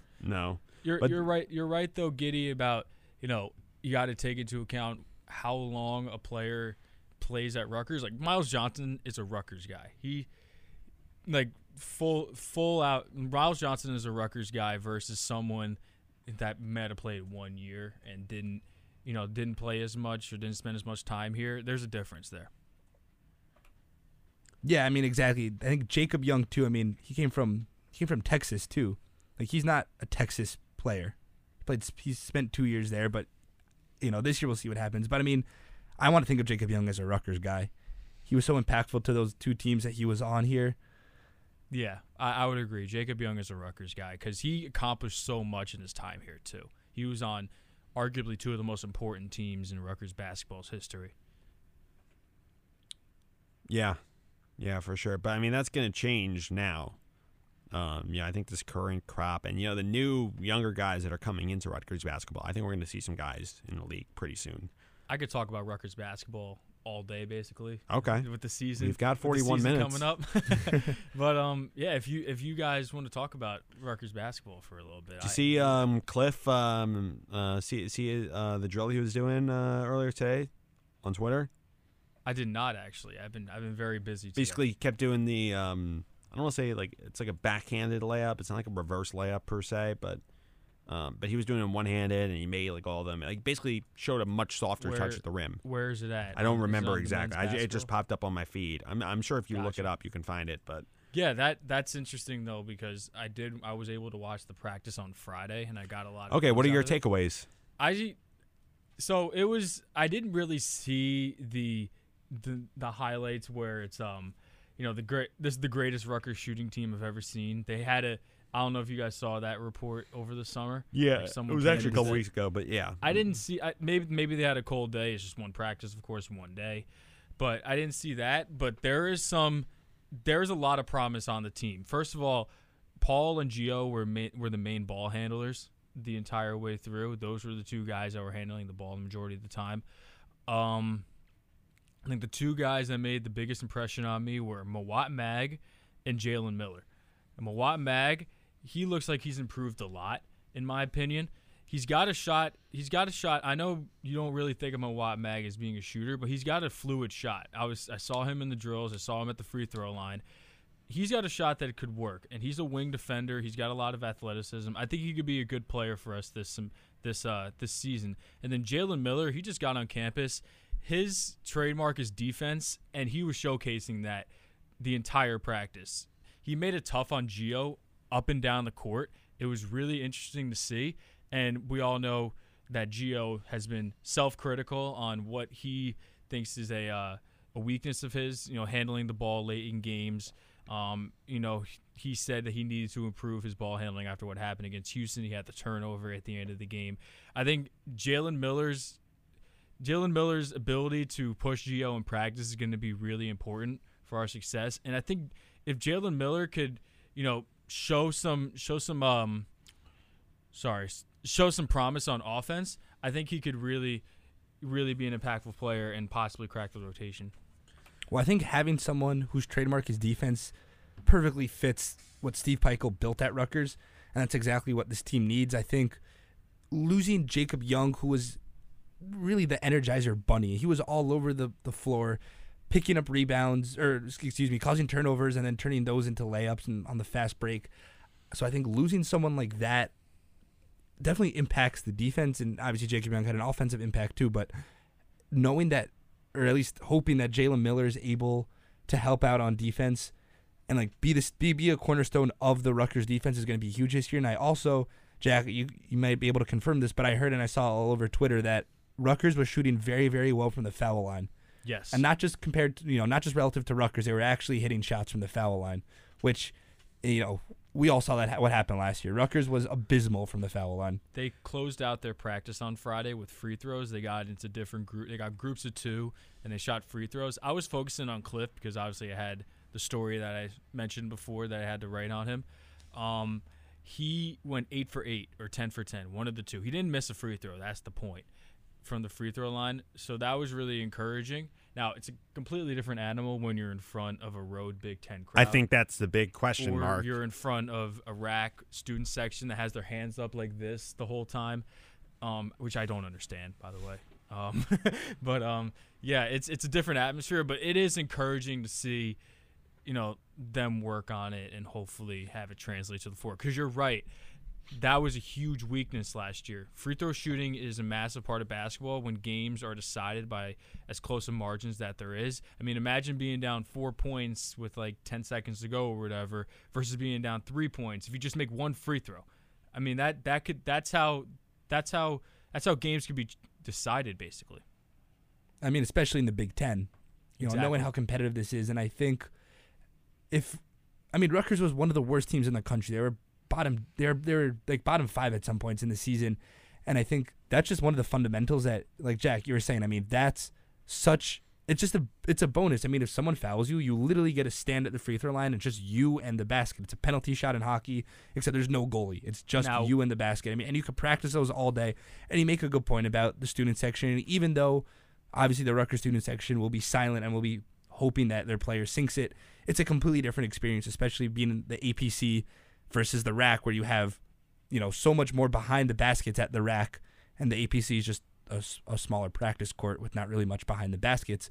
But even if the team is able to start hitting free throws in practice, you just hope that bodes well for what happens when they actually are on the foul line, either at the rack or at any other Big Ten arena. Now, I will say that for someone that might not play basketball a lot, you see someone at the free throw line, just them in the basket. It's, I don't know how many feet it is from the free throw line to the basket, but just them in the basket. All you have to do is just stand there, shoot, and make the shot. It might sound easy, but it's really not, especially if you're not a shooter. If you're not a shooter, it makes it 10 times more difficult to make a free throw, especially with all the added pressure that you were talking about, Giddy, of being in a road Big Ten arena or at the rack, blah, blah, blah. But it's a more challenging shot than you would think, to be honest with you. And a true testament to a great shooter is really good free throw shooting. And you could see that easily with Steph Curry. Steph Curry is like a consistently 90% free throw shooter. He went 9 for 9 from the line last night. He's always been money, and that's how you know Steph Curry's an amazing shooter in general. But yeah, free throw shooting is a lot harder than what you might think it is. But I guess what makes it so difficult, though? It's just I think it's a mental thing, in my opinion. Okay. When you're a guy that doesn't really have, if you're not a shooter, if you're a Miles Johnson type of guy, if you're a Cliff Amoria type of guy where shooting is not your job on the court, it makes it a lot harder to go up there and sink a free throw shot. Yeah, that would be my answer for that. I think if you don't have a fluid shot motion, it's a different dynamic than having someone who could shoot really well. And that's what we saw with Miles Johnson last year, where he would get fouled and go to the foul line and not be able to convert. And we know how impactful Miles Johnson was when he was in the paint, when he was hitting his layups. But, seeing, it makes sense. If you're going to foul the guy that is a bucket if he's in the paint, but you're going to keep fouling him if he's anything but a bucket from the charity stripe. Yeah, that too. I think that's also a factor. So. But I'm excited. I think we're officially less than 3 weeks till. And we sold out 4 more games too. Yeah, I got to make sure I get into that opening game somehow now, because I didn't get a student ticket. I knew that they were going to. You can get them on the StubHub. Costs are not that bad. Student ticket though. Someone might be getting rid of theirs at some point closer to the season. You always see it like last minute. I knew they were going to sell out, but I didn't think they would sell out in 24 hours like that, especially student tickets. Because I'm old enough to remember when, back in 2019, my freshman year, when I would go to a basketball game, and I literally just walked in there, like, no problem at all, like, student section, barely anyone, and I was able to get into the game. Now it's like this. Yeah, for the non-conference slate, the NJIT game is a completely sold-out rack. The Lafayette game's a sold-out rack. I don't know. People really like their Highlanders. It could be a good NJIT contingent coming in. It's the new Garden State hardwood rivalry. That's gonna be a fun one. It's Rutgers versus Seton Hall. I knew there was some problems with getting that game onto the schedule. Problems that were entirely the fault of one school not named Rutgers. That's an interesting topic to bring up Seton Hall too, because we were talking about the NBA earlier at the top of the show. Sandro Mamukelashvili, I think that's how you say his name. Mamukelashvili. They call him Mamu though. He is a member of the Bucks. He actually played last night, 7 minutes. I remember seeing him in the game, so I thought that was a cool thing to see. Obviously as Rutgers people, we don't really like Seton Hall, but it's cool to see someone a New Jersey college product, get time in the NBA. Well, Miles Powell too. He was on the actual Knicks for a small amount of time. I don't remember how long that was, but I think he last played with the Westchester Knicks in the G League. Is he still He's on back their on roster? the Knicks. He got signed a couple days ago, I remember. Oh, okay. Back on the New York Knicks in the NBA. I don't know the specifics, but I know I saw that he got signed. Does it make me a bad Rutgers fan if I admit that I like Miles Powell? Not Like, at I all. know he just seems like take the Seton Hall element out of it for a second. He just seems like a good guy, like who's like good to root for. You can appreciate good basketball too. I mean, That too. He's a phenomenal yeah. But he basketball just player. seems like he doesn't seem like he's not like it's not like he's a dirty player or anything. We're not talking about like Grayson Allen tripping people up in the ACC left and right. So I remember he got hurt in that Rutgers Seton Hall game. Yes. Yeah, 2 concussion. years ago when we just basically came out and just ended the game. We before it we even turned the started. sliders up in the first 3 minutes. That was a wide. Were you guys in the game? Were you guys I was there. Oh, I was What absolutely we did there. was here. I'll tell you the story for actually. WRSU or student? I was there. So actually, that's a little complicated of an answer. So we did something different for the Rutgers Seton Hall game that we don't normally do for basketball. So Justin and Troy, who are the two sports directors before me, were calling the game. And I was with two seniors at the time, Jake and Corey, who both graduated in 2020. And we were hosting a pregame show live on site where we were just, we were talking to fans. We were asking them trivia questions, giving away shirts and all that. We were out like on the plaza, like in between like, Henry's Diner and the entrance to the rack. So but that's where we were chilling. I don't know if you guys, it's been 2 years, so you guys probably don't remember, but the weather was not great that day. It was overcast, not? drizzling. Yeah. Oh yeah, it was. But we had yeah, a it was tent, that so like we were afternoon, yeah. fine. But then the wind just out of nowhere picks up, right? So, we're like, all right, we might have to wrap this up. And then out of nowhere, the tent starts to blow off. Oof. Oh. So a couple strangers were kind enough to help us pin it down. Do you know who one of the strangers was? Miles Powell. No. Bo Melton. Really? He just happened to be in the location. That's And awesome. helped us hold it down. I didn't even like see him until I was like, oh, can you believe Bo Melton? I'm like, really? What He a was guy. here? I was like, he must have been behind me or something. Yeah, but I mean, yeah. But that's basically how that worked. But then we had to break out down the equipment, the tent and everything, and then we just went in. I actually got in like right like as opening tip was like right when they were finishing up doing the thing with the lights. Oh, You guys that was remember cool on your phone. Yeah, I saw like the tail end of that as I was walking in. I feel like they do such a good job with that. And I've been to a lot of professional sporting events. They do such a good job with the pregame, in my opinion. Well, it's also easy to do when every single seat is filled and then some. I Oh, mean, yeah. And also, like, there's 8,000 people instead of 18,000, so it's a little easier to manage in terms of just getting everyone on the same page. Right. I don't know. That's just me, maybe, but I just feel like it's a different type of energy at the rack. And, that is something we're going to be seeing But- a lot of Yeah. this year, and I'm very happy for it. But the other thing to keep in mind is, yes, there's no better atmosphere, in my opinion, than a sold-out rack. But the way the rack is built, even if it's like, a good but not great crowd, even if it's like, say, 6,000 instead of 8,000, it still gets like ridiculously loud in there. absolutely. That's why it's a trapezoid of terror. And I think even when Jersey you're Mike's trapezoid of terror now. Actually, it's funny. You guys remember the Trapezoid of Terror Twitter account that got kind of big, like in Yeah. 2019, Yeah, 2020? yeah. The guy actually called the Nightline a couple times. the guy that has the He foam was thing like, on his "Yeah, head. I'm Trapezoid of Terror," and I'm like, "All right, this is like one of our proudest achievements. We got him on Nightline." Man, those Nightlines were so much fun. You guys haven't really experienced it yet because there is no better Nightline that you'll ever have than men's basketball after a win with people driving home, because people have made a habit of when there are fans, and last year we got fewer callers because there were no fans in the stands. People made a habit of tuning into Nightline and listening to us and calling into us after, to a lesser extent, football, but especially basketball. The best forward to Nightline we ever had, in my opinion, in the time that I've been here, was after the Maryland game in 2020. It was the last game of the regular season. You remember the Storm Chasers came. Maryland was number 9 in the country at the time. Legendary. Great game. Legendary. I had a class, so I unfortunately could not go.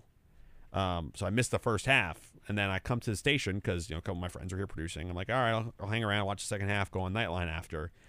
And then the Nightline after that was, most Nightlines tend to last like 45 minutes or so. That's usually the amount of time we allot.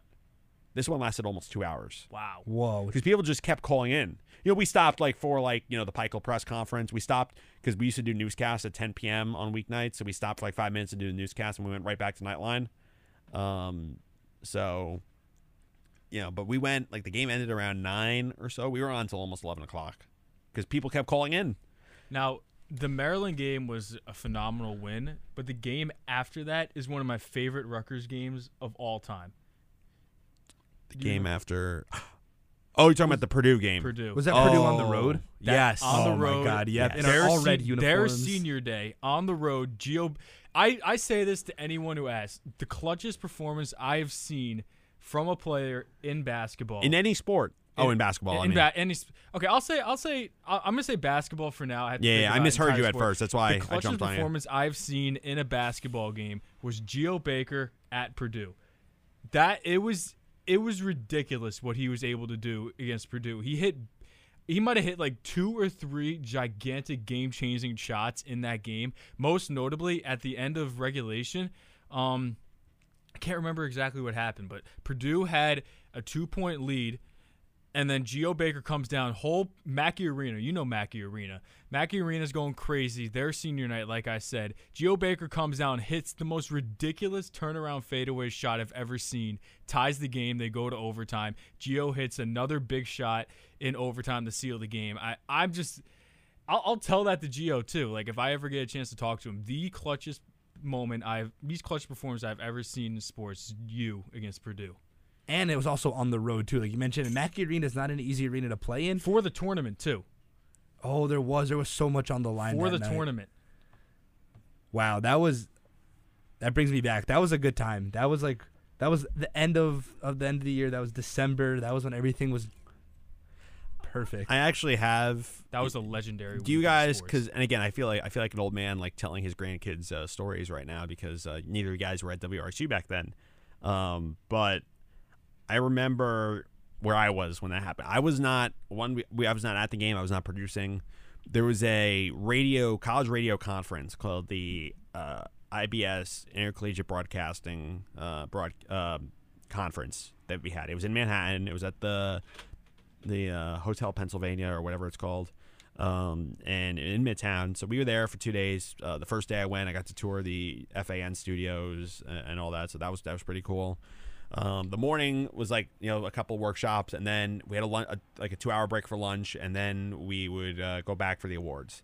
This is also like the last normal weekend before COVID hit. Keep that in mind too. Right, that was very late January. I remember it was like it's to get off topic for a half second. It was also kind of indicative of how quickly things move because on Sunday the guy was like, "Oh, I'm worried about COVID. Let me use some hand sanitizer." We all kind of laughing it off, and then 3 days later, like we were thrown off campus.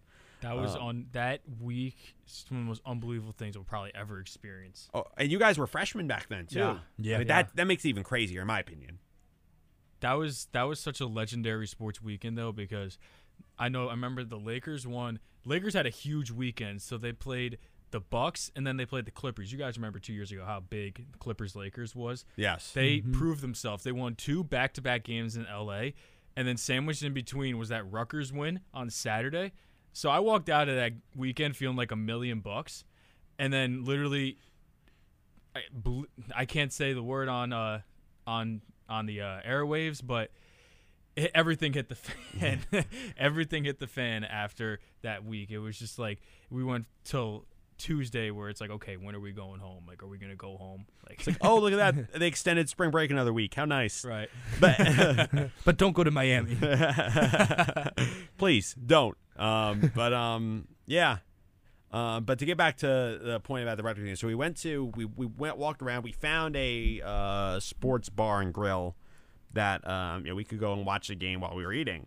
And it just so happened to be a St. John's bar, which I find makes the story so much better. That St. John's has dedicated well, no, but it was like a bar like themed around St. John's basketball, which is a former Big East rival. I thought that was kind of cool. They're like, "Oh, you guys here for the St. John's game?" And Justin, who's our GM at the time, he was a diehard Rutgers fan from like the day he was born. Like, no, we're here for the Rutgers game. So we go into the back. We had a TV for the Rutgers game. We were basically just watching it the whole time, and then we're just losing our minds. A bunch of St. John fans are like looking at us because I don't even remember who they were playing, but. Now this is the Purdue game, right, Yes. Chris? Yeah, no. Okay. This was because it was that Saturday of that weekend. Gotcha. And keep in mind, we had the previous week we had covered the Big Ten women's basketball tournament, and obviously we had plans to cover the Big Ten tournament for the men, and then obviously that fell Did you through. go to Indy that week? No. I was just a sophomore at the time, so that was like below my pay grade. Did anyone go to Indy? that Yes. week? 2 seniors did. Okay. So yeah, I mean that was the most surreal broadcast I think we've ever aired, and we didn't even have a game. Right. I mean, the only thing that would have been weirder is if it was like St. John's and Creighton, where they actually played a half and then stopped. Do you guys remember that? I forgot about that. Yeah, because all the other tournaments have been canceled because they were supposed to start at noon. It was the night before. I blame Rudy Gobert. If it weren't for Rudy Gobert, it probably would have lasted. Touching all the speak of press conference, they probably would have like, because that was what like made people actually think about it. It was like, oh, we'll just do it without fans. I don't blame Rudy Gobert because if it wasn't Rudy Gobert, it was gonna be someone else. And also no one was really taking it seriously at the time, really, outside of the actual Right. experts. But no one was really taking it seriously at the time. Like everyone was kind of laughing it off. It was like, oh, maybe this will be a thing in the future that we might have to think about. But Well, I remember Fred Hoiberg. that was the in other one too. The first game, but it happened at the same first game time. of the Big Ten tournament. He's like dying on the sideline, basically, like sweating bullets. And everyone was like, "Oh my God, is Fred Hoiberg okay?" And like this was like at the height of like, does he have COVID or does he not? We didn't know what Ended up being the flu. ended up being the flu, and it was. I mean, this was like at the apex of like, we don't know what COVID is, and It was Fred this Hoiberg's and sitting on the Gobert. sideline. It was almost happening simultaneously, from what I remembered.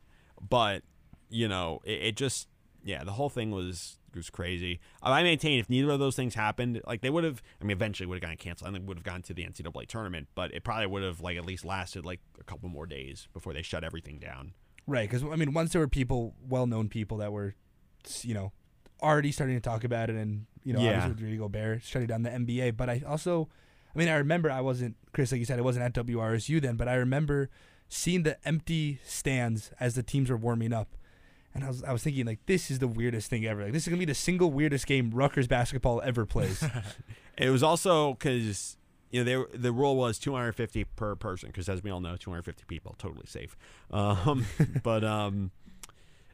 it was like, if you go back and watch the highlights of that Creighton St. John's game on YouTube, it's the most bizarre, because it was before they had like the fake crowd noise and the cardboard cutouts and all that. It was just, the garden was mostly empty. There were like the parents and families behind the benches, and I think the cheerleaders, and that was it.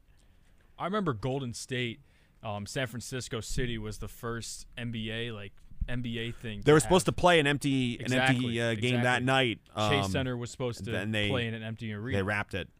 I think it was the night after. So I remember the NBA shut down on a Wednesday night. I think they were supposed to play on a Thursday night in front of no crowd.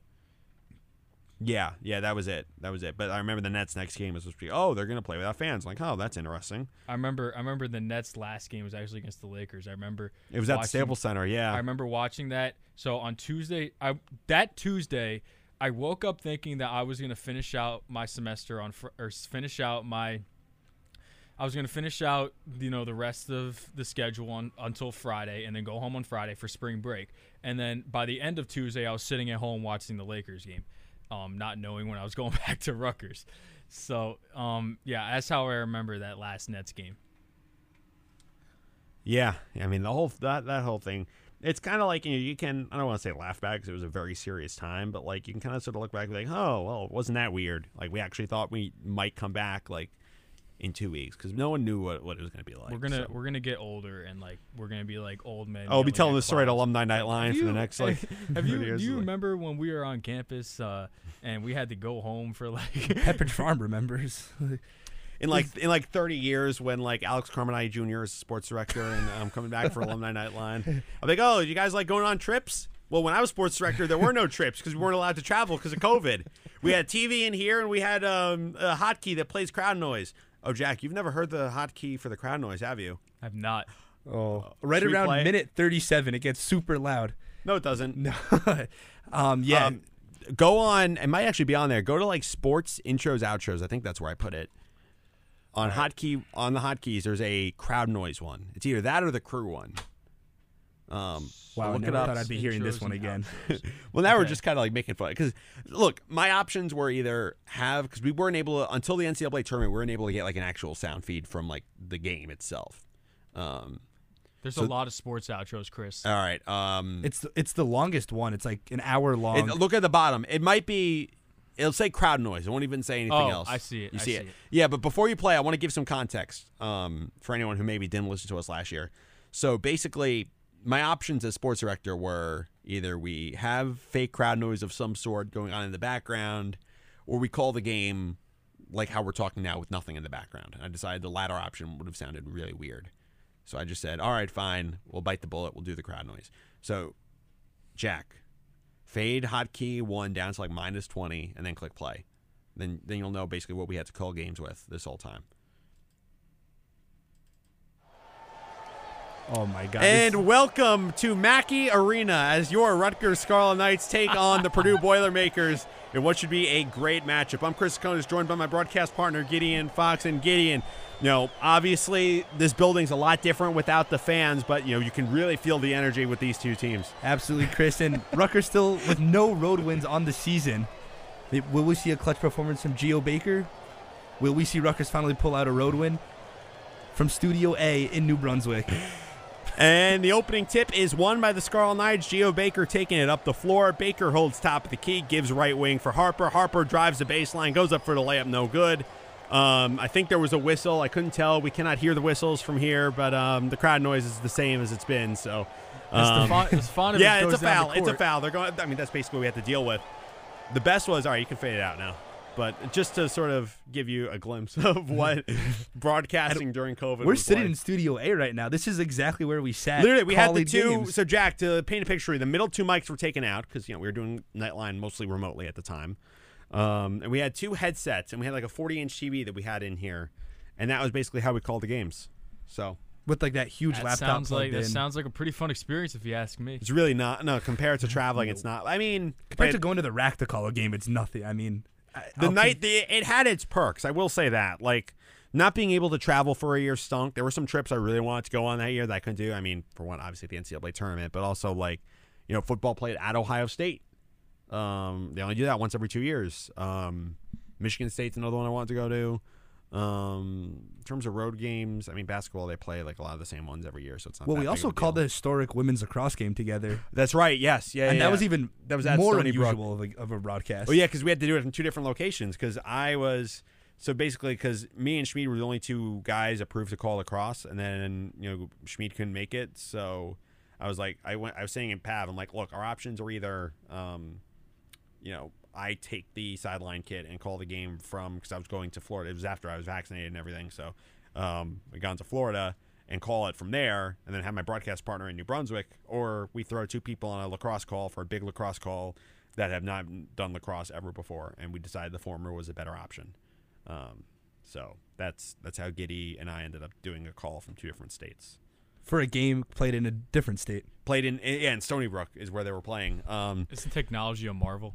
Well, I mean, the technology didn't really work. The feed kept like lagging out, so we had to end up watching it like synced at different times. Yeah, color commentary Well, was like, I think that went top left, could have gone top right. I'm not actually sure. I saw a lot watching the NBA during the pandemic. Like, these announcers were broadcasting from home, kind of like you guys were talking about. Like, I remember watching Christmas Day, last year. And I think the same guy broadcasted 2 games from home. It was like the first game and the last game. He's like, I remember like the first game he had the same background. It looked like he was in like his basement or something. And then at 10:30 at night, there he is again, broadcasting again from the same spot. It's just so bizarre. Yeah, but I mean, like I said, yeah, obviously you want to be there both in terms of broadcast quality, experience, and also just, experience of getting the chance to go to all these different places, because the Big Ten has some great road venues, both football and basketball. But Absolutely. it did have some perks. I got to call the NCAA tournament like in my sweatpants. Like I've never felt more comfortable during a call than I did then. And that was also those 3 games for the men and the women's tournaments were the only times we were able to get the sound from the arena. So, like, I mean, I'll play it for you guys after the show, but, like, you'll hear it. It sounds like we're courtside, even though we were in Studio A. So that was kind of cool. Oh, that's nice. That's a good change from just monotonous crowd noise. What was your favorite, or what is your favorite Big Ten venue for basketball, Chris? Well, I haven't been to every one, so keep that in mind. Of the ones you've visited. Now that I think about it, I've never called a men's basketball Big Ten road game. Really? Because here, let me explain. Because my freshman year, obviously, I didn't call a ton of games, period, because I was a freshman. I called 2 home non-conference games against, it was Boston U and Columbia. So those are the 2 men's games I called. Then I called a women's road game at Minnesota, at Minneapolis. And that's an interesting arena. It's not like, it's not like the Breslin Center. It's not like the Chrysler Center. It's not like those historic venues. But, it's the oldest arena in the Big Ten basketball. It was built in like the 1920s. It has like kind of that old like rustic feel to it. So it was kind of cool. Sorry, which arena were you talking Williams about? Arena. It's the Minnesota arena. Oh, really? Yes. I didn't know that. Yeah. And Minnesota is actually a really good campus. Like, it's right in downtown. Minneapolis is a nice city. Now that you bring it up, that was another phenomenal game to end the season. It seems like Rutgers just has a habit of playing with people's nerves at the end of the season. Rutgers, Minnesota. I mean, it never comes easy, as Aaron Brightman likes to say. No. Or he liked to back then. But, to get back to your point, my sophomore year, I did a lot of women's basketball games. I did a lot of women's basketball road games. I went to the Xfinity Center. I went to the Chrysler Center. I went to – there's another road venue I went to that I'm blanking on. Or is there? No, I think those are my 2 Big Ten road ones. So I've only been to Chrysler Center, the Xfinity Center in Maryland, and Minnesota. Well, I'll get back to you in March. We'll answer that question again. There are a few, and look, I'm not like I think I've said this before off air. I'm not the type of person to want to hit all Big Ten schools. Like, there are some schools I'm fine with not necessarily going to. Like, I don't have to go to Illinois. I don't have to go to Nebraska. I don't have to go to. I mean, no, you got a point. Like, what, Iowa, I want to go to though. You got a point. Like, I would want to go to Northwestern just because of the location. Yeah, Northwestern's awesome. I mean, I went there twice, so I think that's all Michigan would be cool just because it's Michigan. It's a big school, but nothing really appealing in that Detroit area, in my opinion. I could be wrong, but just off face value. But yeah, you got a point. We have like a ridiculous amount of trips to Chicago this year. Like, there's like 3 road games in Northwestern, including football. I know we play Northwestern in basketball. We play them. I'm pretty sure we play them on the road in both men's and women's basketball. So that's 2 trips right there. Okay. Plus, you said Northwestern for and football. Also, if you call, the nice thing about calling women's basketball games on the road is if it's like far away enough, Rutgers radio doesn't cover it. So not only are you the only one, you get more listeners, but you also get to sit courtside. That's what I did at Northwestern, and that's what I did at LSU. And LSU was just. That's cool. I mean, so you sit courtside, like right where, like at the stats Scores table. Yep, that's awesome. Yeah. It's just you and Shokat. Just like Mike Breen, Jeff Van Gundy, and Mark Jackson. Yes. As I'm watching their game right now at the Garden. Apparently, Jack, you'll find this interesting because not only was Jeff Van Gundy a former Rutgers assistant coach under Bob Wenzel, but he also apparently I'd have to like email some alums to see if the tape still exists. But apparently, he like guest hosted a Nightline once after a football game. I would definitely want to see that. I need audio on that. I would love to know what he was like. I mean, for all I know, that could have been his first like broadcasting right here on WRSU technically. So I guess we could claim him as like one of our own. The WRSU alum. I mean, if I ever get a chance to meet him, I'll ask him about that. But I mean, it's good to have that thing in common. I mean, that's how you network. That's how you like, start a conversation. Be like, if he remembers it. If I'm being honest, like this was like in 1988, I think. It was a long time ago. I have to point this out right now because in FM, the Knicks Celtics game is on. As we were talking about at the top of the show, the NBA rule changes. Evan Fournier just tried to do the exact thing that's been trying to be outlawed in the NBA.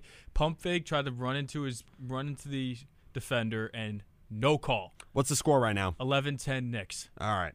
It's early in the game, but I'm extremely excited watching that. I got to check the score of the Bulls-Pistons game right now because that's the other one I got. Oh, Pistons up by 3 midway second quarter. Oh, I don't like to hear that at all.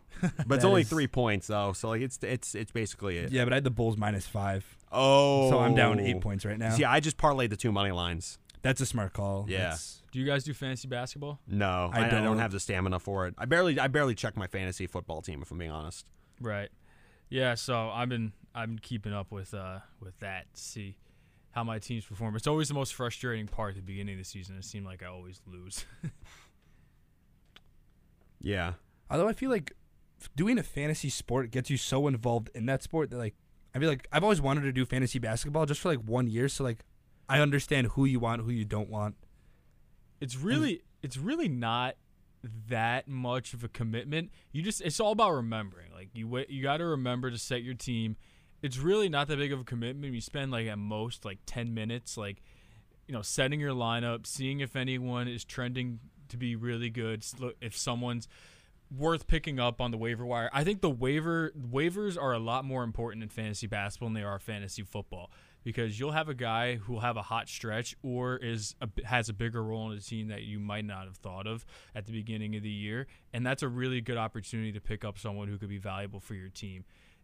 The waiver wire is really important. It kind of just determines who's going to be a contender in fantasy basketball and who isn't.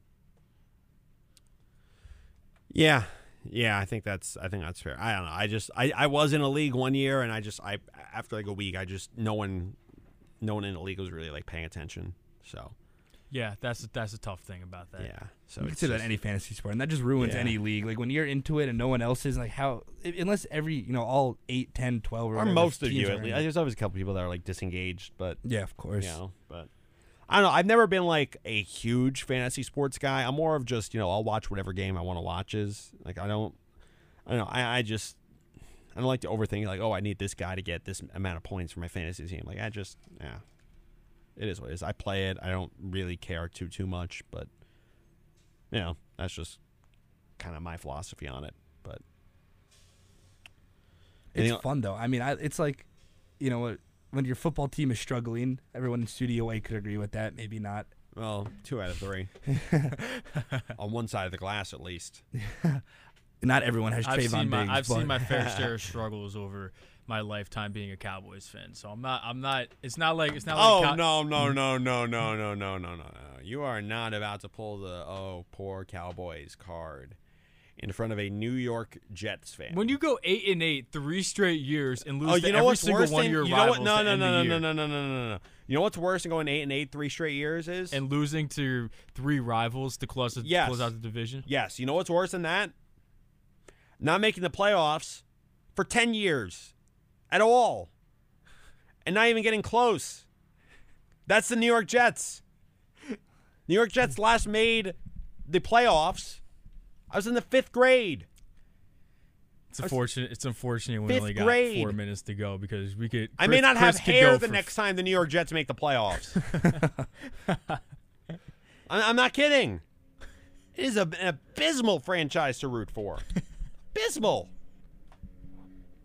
That is crazy to think. 5th grade, like Chris, 5th grade, you graduate college, and I barely had a grasp on the multiplication tables, and since then, the New York Jets have not had a grasp on winning football games and making the playoffs. It's ridiculous. And now Geno Smith is still losing games. Geno Smith, I feel like he could have been a good quarterback if he played for any other franchise but us to start off. That's my opinion, because like he has the tools to be a good quarterback. It's just, I thought Sanchez was kind of doomed from the start. I thought Darnold was kind of doomed from the start, but I don't feel the same way about Geno. Maybe that makes me weird, but I think he could have been a good quarterback in this league. I mean, as far as backups go, you can do a lot worse.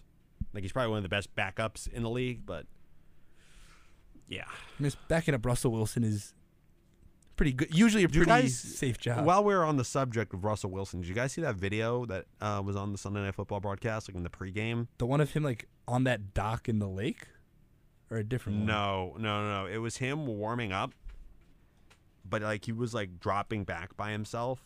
Oh, he was basically doing a warm up, like for what? Basically, it looked like that he was like really, really struggling with the fact. Sorry, my mic just flew away. Struggling with the fact that he's not going to be playing today. Is that what you're talking about? Something like that. But he was like practicing dropping back into the pocket. He was practicing like talking to the huddle. Like he was on a knee, like having a fake conversation with a huddle that was not there. And he was like faking calling auto. Like it was bizarre. Really? Yes. Like go look up the video. It's probably on like Twitter. This is the first game in his whole NFL career that he wasn't starting. I mean, he's been there starting ever since he's took over the starting job. He's been. But I feel like that's not my point though. My point is he was just acting like weird. Oh, I see it, Chris. I see it. Watch that and tell me you don't find that to be very unusual behavior. Well, I saw the video started with him on like you said, on one knee, like talking to the guys. But the guys aren't there. He's just in a field. It wasn't even a home game, I don't think. That looks like a guy who's going through with. That looks like a guy who hasn't missed a start in about 10 years. But like, okay. But still, I mean, that's just like, if you saw someone doing that, like, on, like, one of the fields on, like, Bush or Cook or wherever, would you think, oh, that's a normal thing to do? I understand why he's doing it. No! You'd be like, what is up with that dude? Top comment is rather watch this over another half of this game. And what's also bizarre about that video was before warm-ups. No one else was on the field then. It was That's just what I'm saying. He was there by himself. Like, that was just beyond him taking a step away from his team for a little bit. He was out on the field by himself. Twitter comments are usually not suited for FCC airways, but they're a good laugh. If I'm sure you guys know that. I'm looking through these right now. He's like, I hope he practiced getting sacked to make it realistic. Oh man, That's good. I mean, it's bad, but it's good. It's a good way to sum up Twitter.